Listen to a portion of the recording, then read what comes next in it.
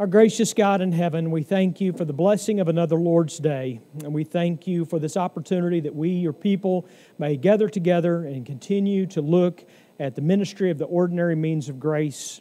We thank you for your word. We thank you for the sacraments. We thank you for prayer.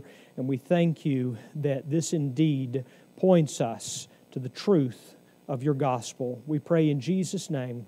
Amen.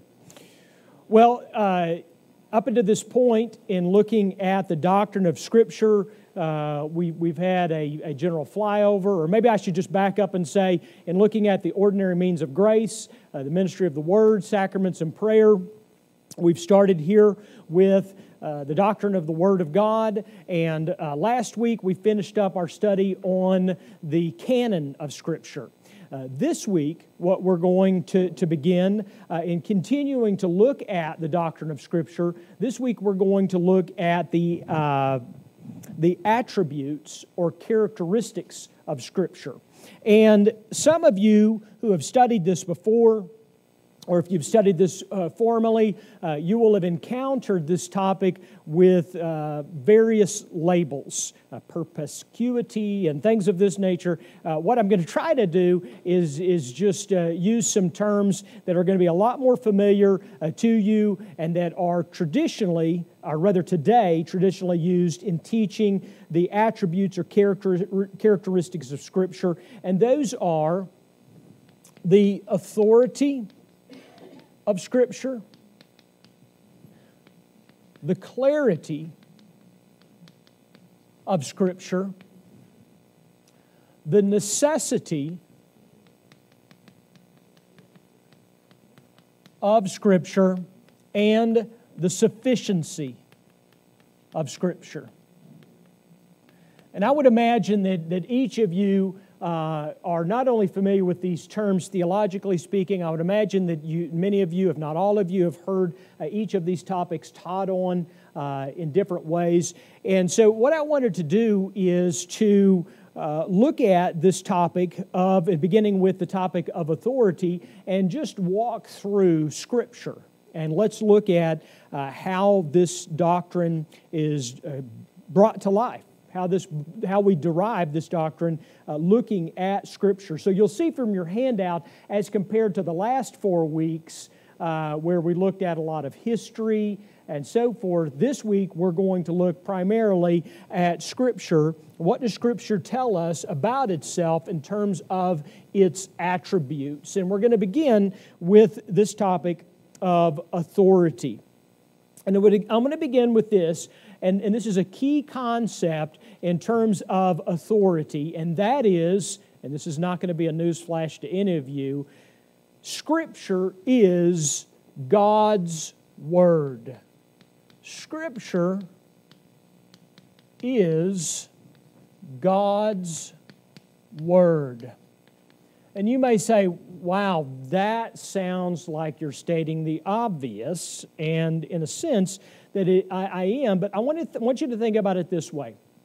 Think about the Bible, and the Bible's testimony of itself, and I want to begin with a scripture that all of you are familiar with, because I quote it frequently in this class, and that is 2 Timothy chapter 3, verses 16 and 17, in which Paul writes to Timothy saying, all Scripture is breathed out by God and profitable for teaching, for reproof, for correction, for training in righteousness, that the man of God may be complete, equipped for every good work.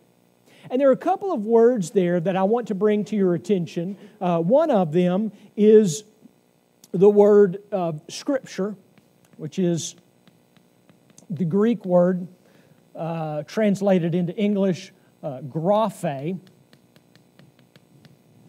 And this is the word that is generally used in the New Testament in referring to the Word of God, referring to Scripture. And I'm going to elaborate on this in terms of its clarification of whether it's referring to Old or New Testament. But the other word that I want you to pay attention to, and that is, it's translated here in the ESV as breathed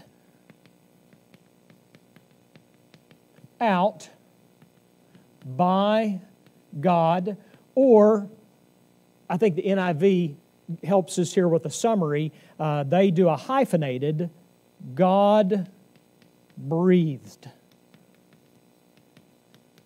And what is fascinating about this translation and this word is, in the Greek, it's actually one word. And it is a remarkably brilliant word. And that word is theopneustos. Theopneustos, again, this is not Greek, obviously. This is transliteration into English, but theo is the word for God, and then pneustos would be related to wind or spirit or air or puff of air or things like this. And so it is one word meaning this: God breathed. God breathed. And the reason why this is important is because we are a people who understand that God's Word, that Scripture, is in fact delivered to us from God. We do not believe that it is profitable, but those men were sinners and full of error, ergo, Scripture is full of error. We don't believe that. We don't believe that Scripture could be true or right in some areas, but would be prone to error or inaccurate or false in some areas. We don't believe that as well. What we do believe is that Scripture is, and we're going to talk about the definition of Scripture at the conclusion of this class today, is what we understand by that. But this word graphe, or Scripture, it has literally been given to us by God, delivered to us, to where when we are reading God's Word, when I am preaching God's Word, it is delivered to us from God. It is breathed out by God. And there's a couple of places that I want to look at and flesh that out. But before we do, some would say, well, yes, but when Paul was writing that to Timothy, he was referring to the Old Testament, because more than likely at the time of Paul's writing to Timothy, there was not a New Testament canon. That's accurate. And perhaps there were not even books of the New Testament canon that were written. That's debatable. But nevertheless, someone might argue that Paul is referring to Old Testament Scripture, not New Testament. And if you heard this before, it actually is not a solid argument. From a timing standpoint, it is a solid argument. But from a revelation standpoint, it's not. And let me give you a couple of examples. When Paul was also writing to Timothy in 1 Timothy, he quotes from the Old Testament, "For the Scripture says, 'You shall not muzzle an ox when it treads out the grain.'" And then Paul adds to that the words of Jesus, "The laborer deserves his wages." And so we see within the New Testament, and we talked about this previously when we talked about the canon, we see that within Paul's epistles, for example, already there is a reference to New Testament writings, to New Testament Scripture. Or, we also looked at this verse previously, when Peter was writing to the church and referring to the Apostle Paul, he said, "Count the patience of the Lord as salvation, just as our beloved brother Paul also wrote to you according to the wisdom given him, as he does in all his letters when he speaks in them of these matters. There's some things in them that are hard to understand, which the ignorant and unstable twist to their own destruction, as they do the other Scriptures." And again, as we looked at before, Peter there is referring to the Apostle Paul's epistles as Scripture. And so there's already, early in the church, a reference to this. And we also see this in 2 Peter chapter 1 as well, which I think that you've got on your handout. So, in general, this does not deny the unique aspects of the writer, nor does it mean dictation, but what it does mean is that Scripture came down from God, delivered to the prophets, delivered to the apostles, brought to us, carried forward by God by the Holy Spirit to us. In old school theology, they would call this the mode of inspiration. The mode of inspiration.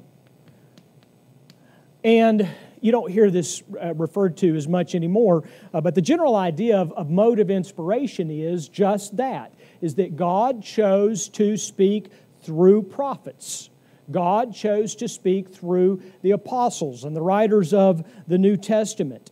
And so the general idea is that God chose to do it this way. It was the mode of His choosing. You think about this in Matthew chapter 1, verse 22. It says, "All this took place to fulfill what the Lord had spoken by the prophet. Behold, the virgin shall conceive and bear a son, and they shall call his name Emmanuel," which means God with us. This is the New Testament quoting the Old Testament delivered to us, in this case from the prophets through the apostles and the writers of the New Testament. Furthermore, when Jesus is quoting, He quotes back and refers to Old Testament prophetic writings. The main point I'm trying to get across to you is this, is that Scripture is God's Word, delivered to us by His mode of inspiration through the prophets and the apostles. But, and sometimes people will make the distinction, like if someone will say, well, Paul wasn't the author, he was the writer. And that's a good distinction. I think that's like saying tomato and tomato. I mean, I don't get real hung up on that. But the point that person, when they make that distinction, is trying to make is who is behind the prophet? Who is behind the apostle? Well, ultimately we know from Scripture that it is the Holy Spirit who is speaking through the prophet and the apostle. Jesus said, "My sheep hear my voice, and I know them, and they follow me." God speaks through His Word, and His people know, that is the Spirit of Christ speaking to us through others.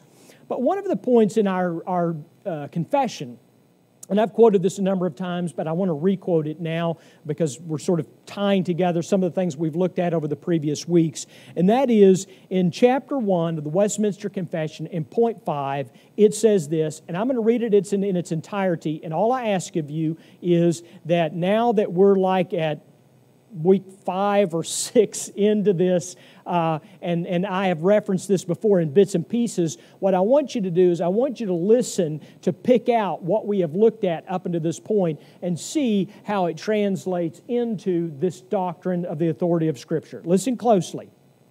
"We may be moved and induced by the testimony of the church to a high and reverent esteem of the Holy Scripture and the heavenliness of the matter, the efficacy of the doctrine, the majesty of the style, the consent of all the parts, the scope of the whole, which is to give all glory to God, the full discovery it makes of the only way of man's salvation, the many other incomparable excellencies, and the entire perfection thereof, are arguments whereby it doth abundantly evidence itself to be the Word of God.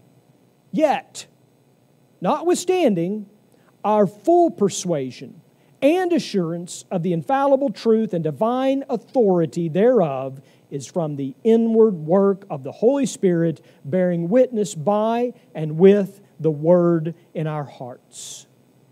Now again, hopefully, if you were paying attention, you can see now we've covered several aspects of that doctrine up to this point. But what it ties together is the base, the summary statement is, this is the work of the Holy Spirit. And therefore, it is the Holy Spirit's work within us that leads us to recognize that this is, in fact, the Word of God. The Holy Spirit speaks, the Holy Spirit testifies, the Holy Spirit confirms. Indeed, all of this, if you think about it, this is just beautifully Presbyterian.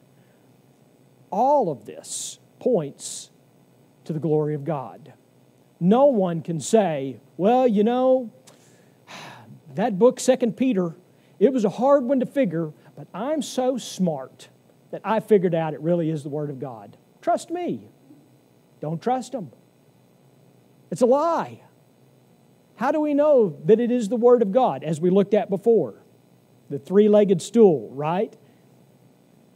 The Holy Spirit testifies of the Word of God, and therefore we know that it is. Secondly, and this goes back to the point that I made at the beginning of Scripture is the Word of God. So now let's make the correlation. To disbelieve or to disobey Scripture is to what? To disbelieve or to disobey Scripture is to what? Disbelieve and disobey God. That's the correlation. Note how the age in which we live, and I hesitate to even say that because it's really nothing new. This is just common to the world in which we live. But note that there is oftentimes, and I even know people who attend, quote unquote, a Christian church who will make this argument, and they'll make a distinction as to say, well, there are good things in that Bible. And there are things that we should believe and so forth and so on. But if you press them on it, and if you say, now, to disbelieve, I'm using this terminology, to disbelieve and disobey the Word of God would be equivalent to disbelieving and disobeying God, they're very uncomfortable with that statement. And the reason they're uncomfortable with that statement is because they don't want to give Scripture the authority that we must give it to speak on God's behalf. They're very uncomfortable with giving it that authority. Let's look at a few Scripture verses. Luke chapter 24, verse 25. Jesus said, O foolish ones, and slow of heart to believe all that the prophets have spoken.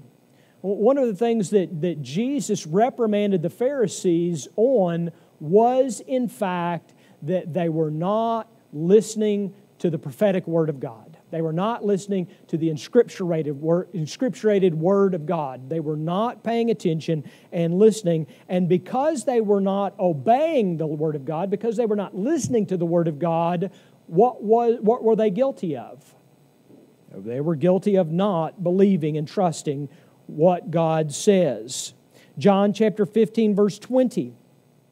Jesus said, Remember the word that I said to you, a servant is not greater than his master. If they persecuted me, they will also persecute you. If they kept my word, they will also keep yours. And of course, that's also a hat tip to the apostolic influence upon the New Testament. But really, the point I'm trying to make in quoting this verse to you is Jesus says, if they kept my word. Note clearly that he is making the correlation between himself and the Word of God. If you disbelieve and disobey the Word, you disbelieve and disobey Christ, the Son of God. Or 2 Peter chapter 3. Verse 2, there are several verses that help put this in context, and I'm just pulling this out for sake of time, but Peter says that you should remember the predictions, or you could translate that, the prophecies, the predictions or the prophecies of the holy prophets and the commandment of the Lord and Savior through your apostles.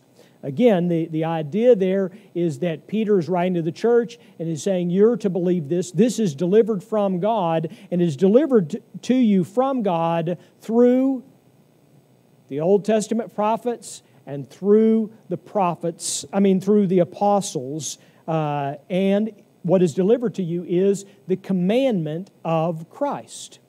In other words, what Peter's doing here is, to a certain extent, he's sort of taking this doctrine and tying a bow around it. He's saying, here is what Jesus is commanding you, and oh, by the way, this command comes to you by virtue of the holy prophets, by virtue of Christ's apostles. They've delivered this commandment of the Lord Jesus Christ to you. Why are you not obeying it? Well, that's pretty straightforward to help us understand that, in fact, Scripture is the Word of God.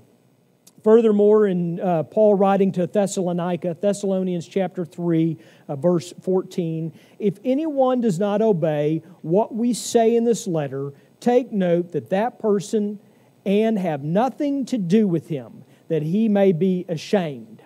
Now think about what he just said there. He just said that this letter that I've delivered to you is so important that if someone in the church disregards this letter, what are you supposed to do?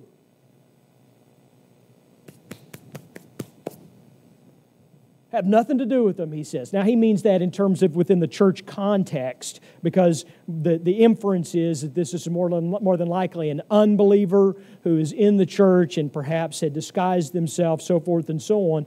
But the main thing is that he places the emphasis on that epistle, that letter, delivered as the Word of God, and it has and carries the weight of the Word of God. God is speaking through all of that. So, again, I know that you may have friends and family members or so forth that are in churches that will break these doctrines in two, but it is important for us to maintain the integrity of this authority. And I want to pause here because I'm going to make a transition and talk about the doctrine of inerrancy. But before I do, I want to open this up with a question. Why is it so incredibly important that we as Christians believe that the Word of God is literally God-breathed and that the Word of God is authoritative? Why is it important? And let me help you here. I am not asking why is it important for a worldly and pagan culture in which we live to acknowledge that the Bible is authoritative. I didn't ask that. That's another topic for another day. I'm saying as Christians, as those who profess Christ, why is it so incredibly important that we believe that Scripture is God-breathed, delivered to us from God, and that is authoritative over our lives? Why is that so important?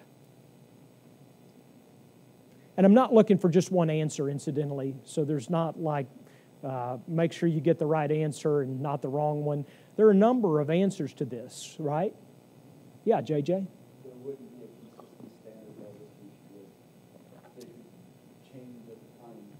Yeah, that's exactly right. There would not be a consistent standard to refer back to. It could change with the times.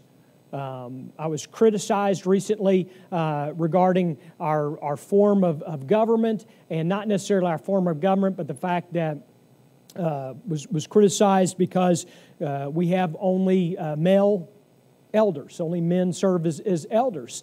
And the inference of the criticism toward me was that, we're misogynistic.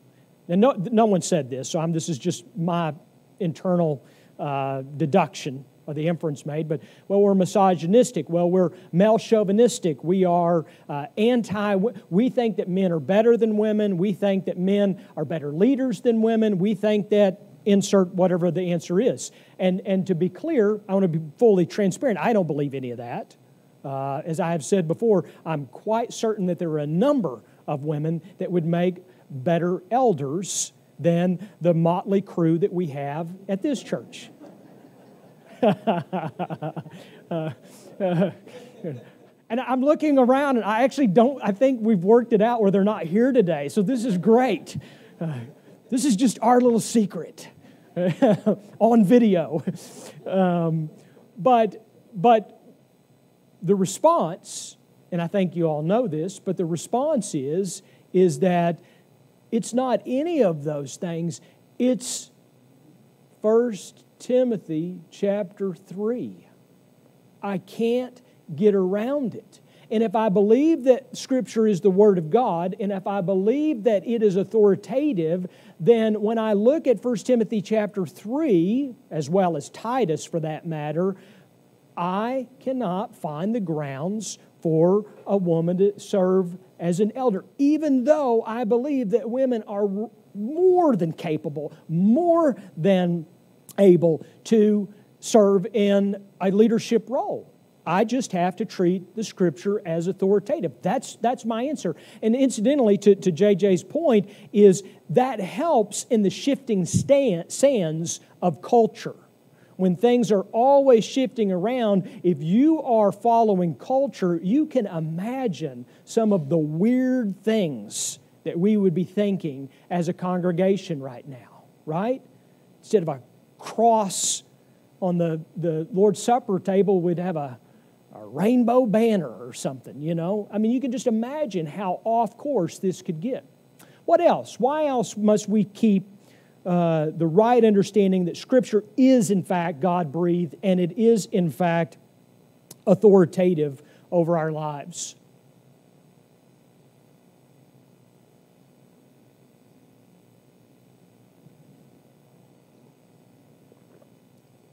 Well, how would we come to faith in Christ? We need a revelation from God, right?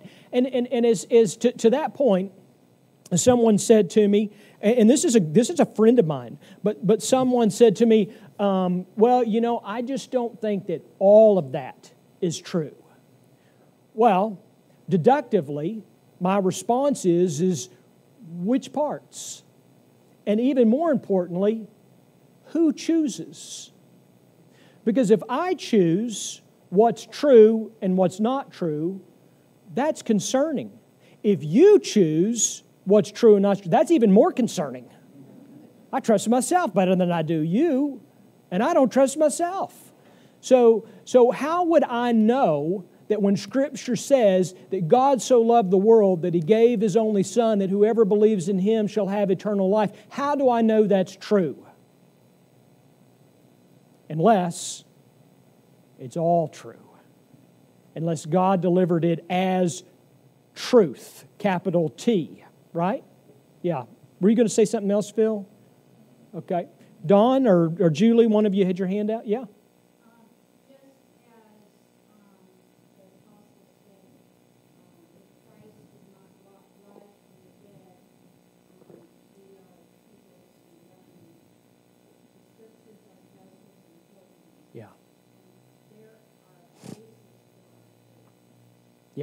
Yeah, that's exactly right.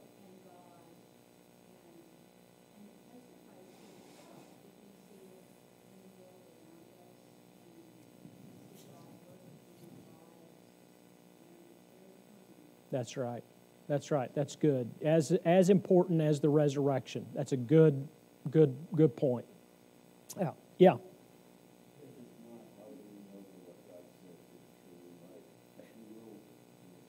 Yeah. Yeah, I mean, that's like the person that says, you know, how do I know that there's not going to be, this was really said to me, so here it goes. How do I know that there's not going to be another something like the flood?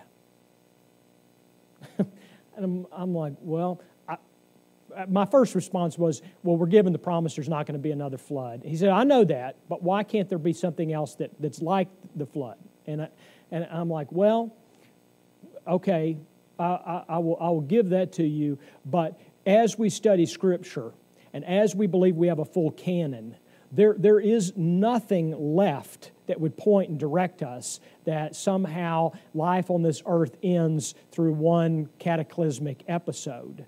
And so, but again, in my conversation with him, note what we're having a conversation from, the basis of the Word of God. And I think the point that I want to reiterate, which I know that all of you agree with, is that we started hearing warnings in the church, in the quote-unquote, and I dislike this phrase, this idiom, probably more than anything, but culture wars when we started hearing of culture wars coming our way back in the 70s and 80s, and people began to sound the alarm. And I can remember one of the first times that I heard R.C. Sproul, it was on this topic. And R.C. was saying, I'm telling you, this is what's coming, because the authority of the Word of God is being eroded in the church. And when that goes, everything goes. And he was exactly right. I mean, you think about it, we are in a minority among believers in the United States alone, but especially in the world, that stand firmly on the authority of Scripture.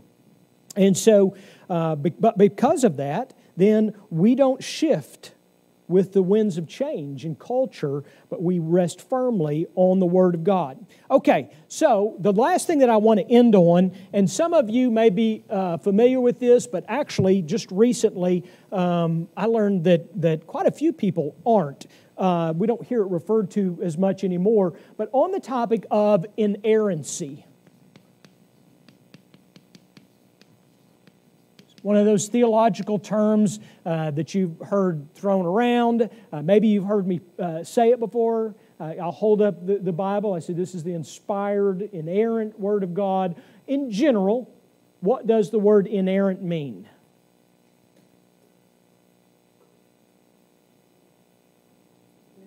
Yeah, without error. That's right. Without error. And one of the helpful things about this doctrine is that we can rest upon it as being the accurate Word of God, to be free from error. But one of the things that is very helpful, and I'm going to draw attention to the back side of your handout. What I've done is I have copied not the whole thing, but just a summary from the Chicago Statement on Biblical Inerrancy. I'm just curious, how many of you have actually heard of the Chicago Statement on Biblical Inerrancy? All right, 2. All right. If possible, half of you lie and raise your hand anyway. No, I'm kidding.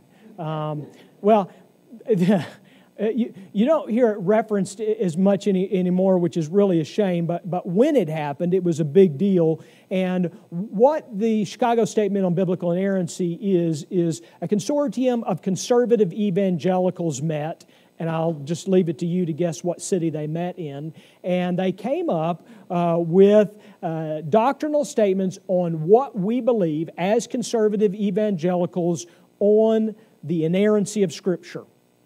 And this language is not Scripture that I'm going to read to you. It's not perfect, but it's pretty doggone good. And so I want to walk through this with the remaining time. We've got about 5 minutes left, and I want you to listen to this, what a blessing it is to have this sort of encapsulated for us. And again, this is not all of it. So Google Chicago Statement on Biblical Inerrancy. You can get the whole thing. It's an easy read. Number 1, God, who is Himself truth and speaks truth only, has inspired Holy Scripture in order thereby to reveal Himself to lost mankind through Jesus Christ as Creator and Lord, Redeemer and Judge. Holy Scripture is God's witness to Himself. I mean, that's a beautiful statement, really well written, and notice the very first sentence. God is truth, capital T, in Himself. That's a good place. If you're writing doctrine, that's a good place to start. God is truth. Number 2, Holy Scripture, being God's own Word, that's what we looked at today, written by men, prepared and superintended by His Holy Spirit. That's referring back to when Peter talks about that they were carried along by the Holy Spirit. That's what's meant there by superintended. Is of infallible divine authority in all manners upon which it touches.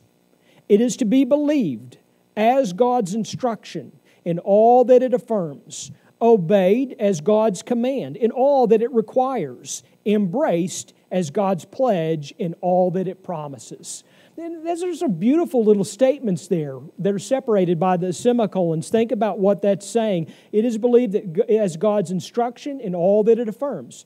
We're to obey it in all that it requires. We're to embrace it in all that it promises. Well, that's what we do, and that's part of knowing that Scripture is, in fact, inerrant. We don't have to wonder and guess around and go, well, I wonder if that was that chapter that was just full of error. No, we trust God's Word as being accurate, to be inerrant. Number 3, the Holy Spirit, Scripture's divine author, capital A, both authenticates it to us by His inward witness and opens our minds to understanding its meaning.